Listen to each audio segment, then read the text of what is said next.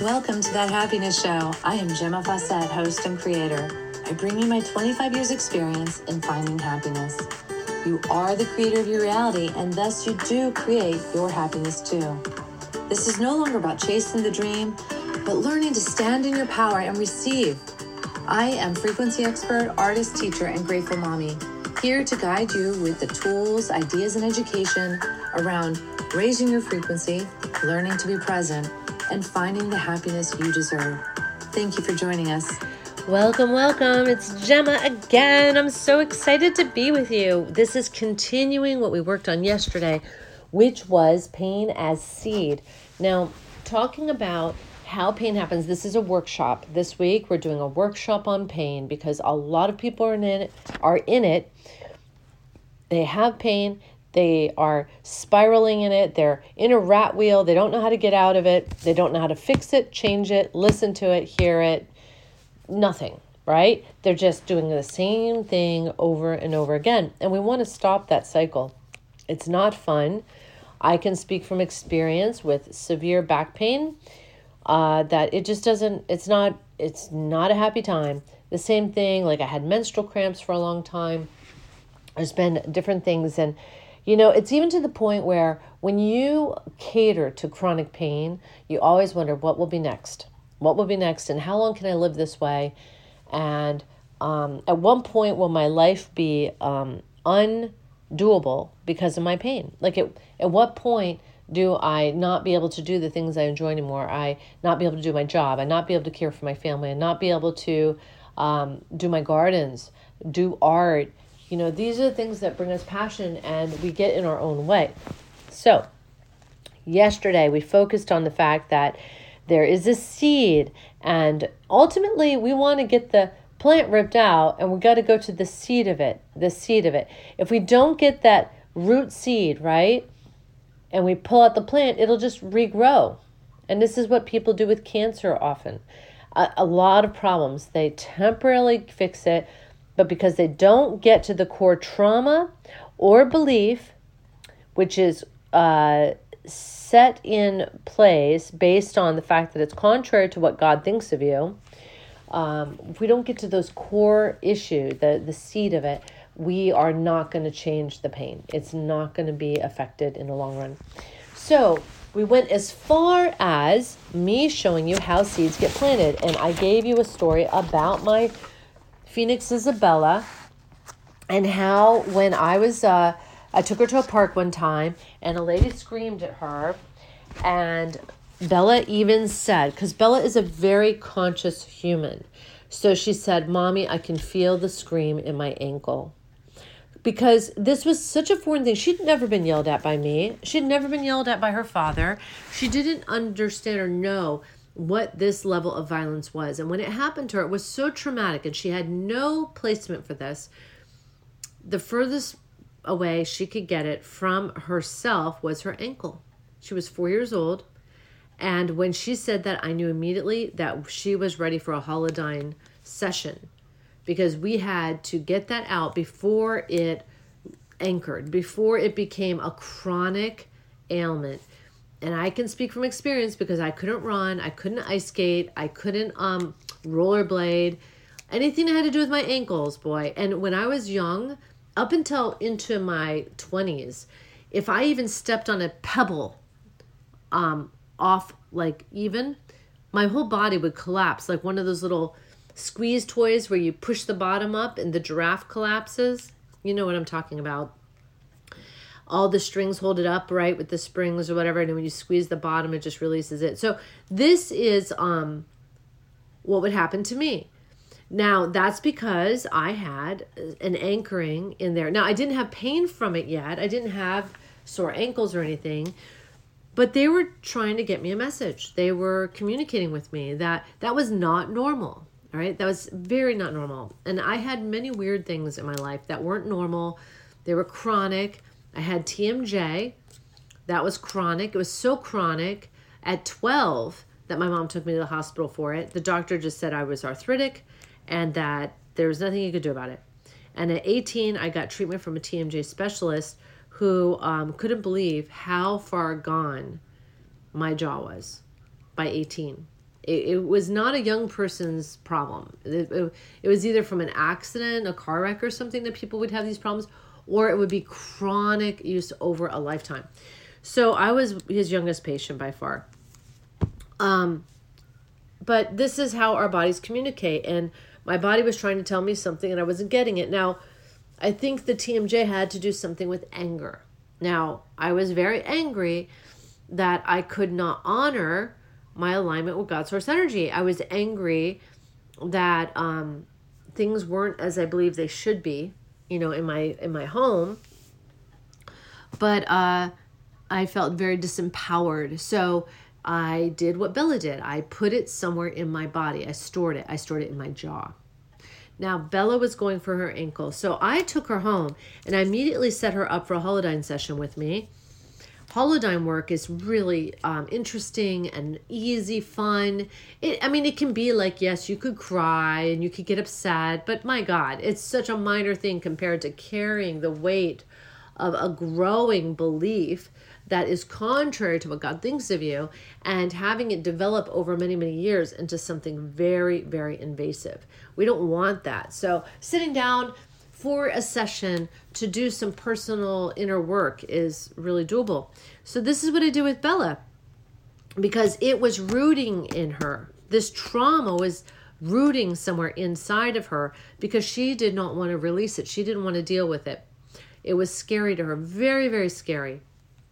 So when we sat down to do the holodyne work, we started out with, what does the pain look like? What does the scream look like? What does this pain feel like in your body? And what my daughter saw was this scary, scary spider, but it had a cat face. And she could barely do the work for the fact that she was so petrified. So I was holding her. She was sitting next to me and I was talking with her. And I wanted her to know that she was secure and safe and that we could do the work together. And so we talked through it. So she began communicating with this spider cat. And we walked through the holodyne process, which is a 6-step process. And at the end, she came full circle, which is the purpose of the holodyne work. And her, this holodyne, which was a very immature holodyne, and this would have been a painful thing for her to hold on to, and it would have affected her. And she could have been one of those people prone to breaking her ankle or tripping or falling or not being able to do sports or who knows what. Because if that had settled in her ankle, that would have been her path of least resistance where her stress went, like lack of function, dis-ease, everything would have gone there. So at the end, this holodyne, which was an immature realization or energetic form of this fear, it transmuted. Now, let me just explain the word transmute. Transmute does not mean to cover up or push aside. Transmute is what a butterfly does. A caterpillar transmutes into a butterfly. Transmutation, right? It's to become something more than something. Well, I think it's something more than. It might be something other than, but I believe it's something more than. I've always say on my podcast that love transmutes other into more love. All right? It doesn't just negate it. It transmutes it into more of itself.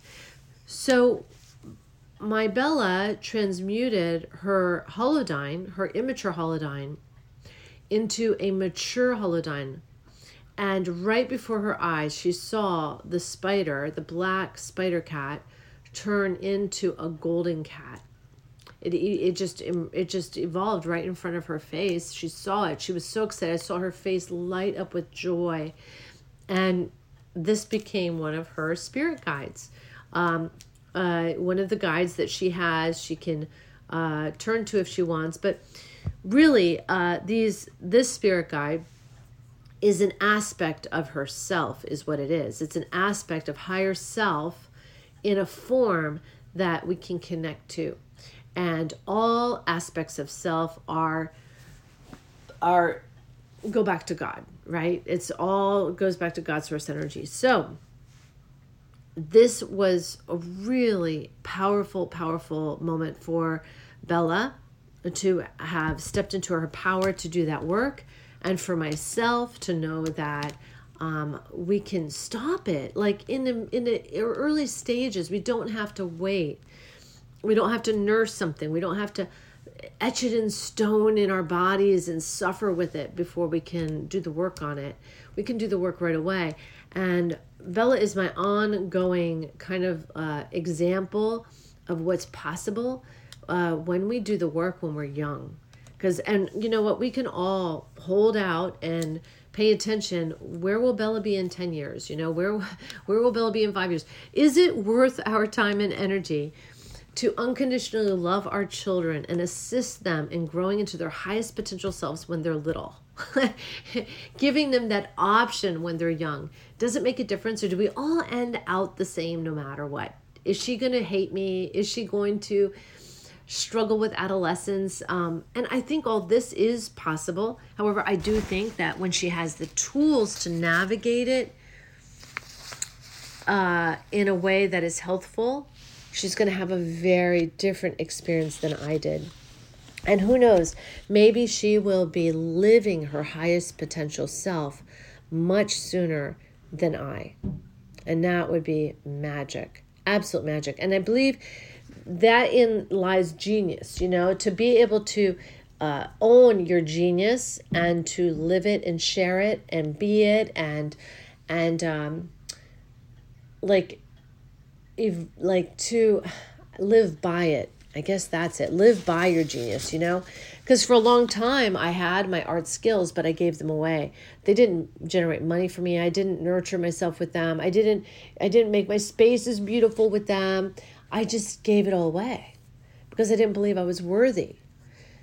And so there's a shift. There is a massive shift happening, and how awesome that we all get to step into our highest potential selves for the purpose of our own transmutation, our own stepping into alignment with God's source energy to enjoy heaven on earth, basically, you know? So rooting happens in the area with the corresponding body part for the message. So Bella's ankle, I don't have my Heal Your Body book again, because I haven't budged actually, but so I don't have it, but if I had looked up what the heel represents, you know, maybe it would have been being supported. I don't know. But in Louise L. Hay, you can find these answers. So I would recommend, if you're doing this work, to go to the Louise L. Hay book and look up any chronic issues that you're having, chronic pain, and find out what is the message your body's wanting you to hear. It's time to do that. Now, rooting. When you have a chronic pain in your body, you have a rooted spot. There's a message there. We definitely want to know the message. So that's the main thing, your takeaways for today, is what is that message? Now, something else, let's see, we have the rooting. We're going to have growth. Now, rooting is just the establishment of the spot. So I have a friend, and he does remember a bike crash where he hurt himself really bad. That could have been the rooting of the thought or belief system. And actually, it might have even started rooting before that. But he can nail that point as the point that it started, that his back became an issue. And from that point forward in photos, we actually saw where he stood off kilter. So I remember a point in my life where I went to jump down a flight of stairs. It was 6 steps. But instead of choosing the top set, I chose the bottom set. So what that means is that there was a floor there that was about 3 foot in from that top step. And when I leaped, maybe it was 4 foot in, when I leaped right into, head first, into the corner of that floor, which then threw my legs out, and then I slammed down on my tail on the stair. So I didn't actually jump down the stairs like I was planning. I had good trajectory until I hit the floor with my head. So, and I know that sounds weird, but you're jumping downstairs, there's going to be a floor above. So that's what happened. And that was establishing the root system for my lower back to be out. And the rest of my life, my back was speaking to me, being thrown out in my 20s when I was doing gardening work and being flat on my back. I've talked about being flat on my back for 2 months before and having these chronic issues with back. So we all can look back somehow and we can see how there's a part of our body that was like our weak spot. It was our path of least resistance, not path of least resistance, it was our, what did I call it earlier? Anyway, it was the weak spot where the weak link, that's it, where we would fail. So doing any sport or whatever, if something's going to fail, if you're not feeling worthy, if the thought comes up that has to do with that area, or that area decides it wants you to know something, it's going to speak up and you're going to throw your back out. Overdoing is a big component. When we overdo, we are not loving ourselves. So those areas of the body that we've got the rooting in are going to speak up. So a lot of people can pinpoint the problem on their body giving them trouble.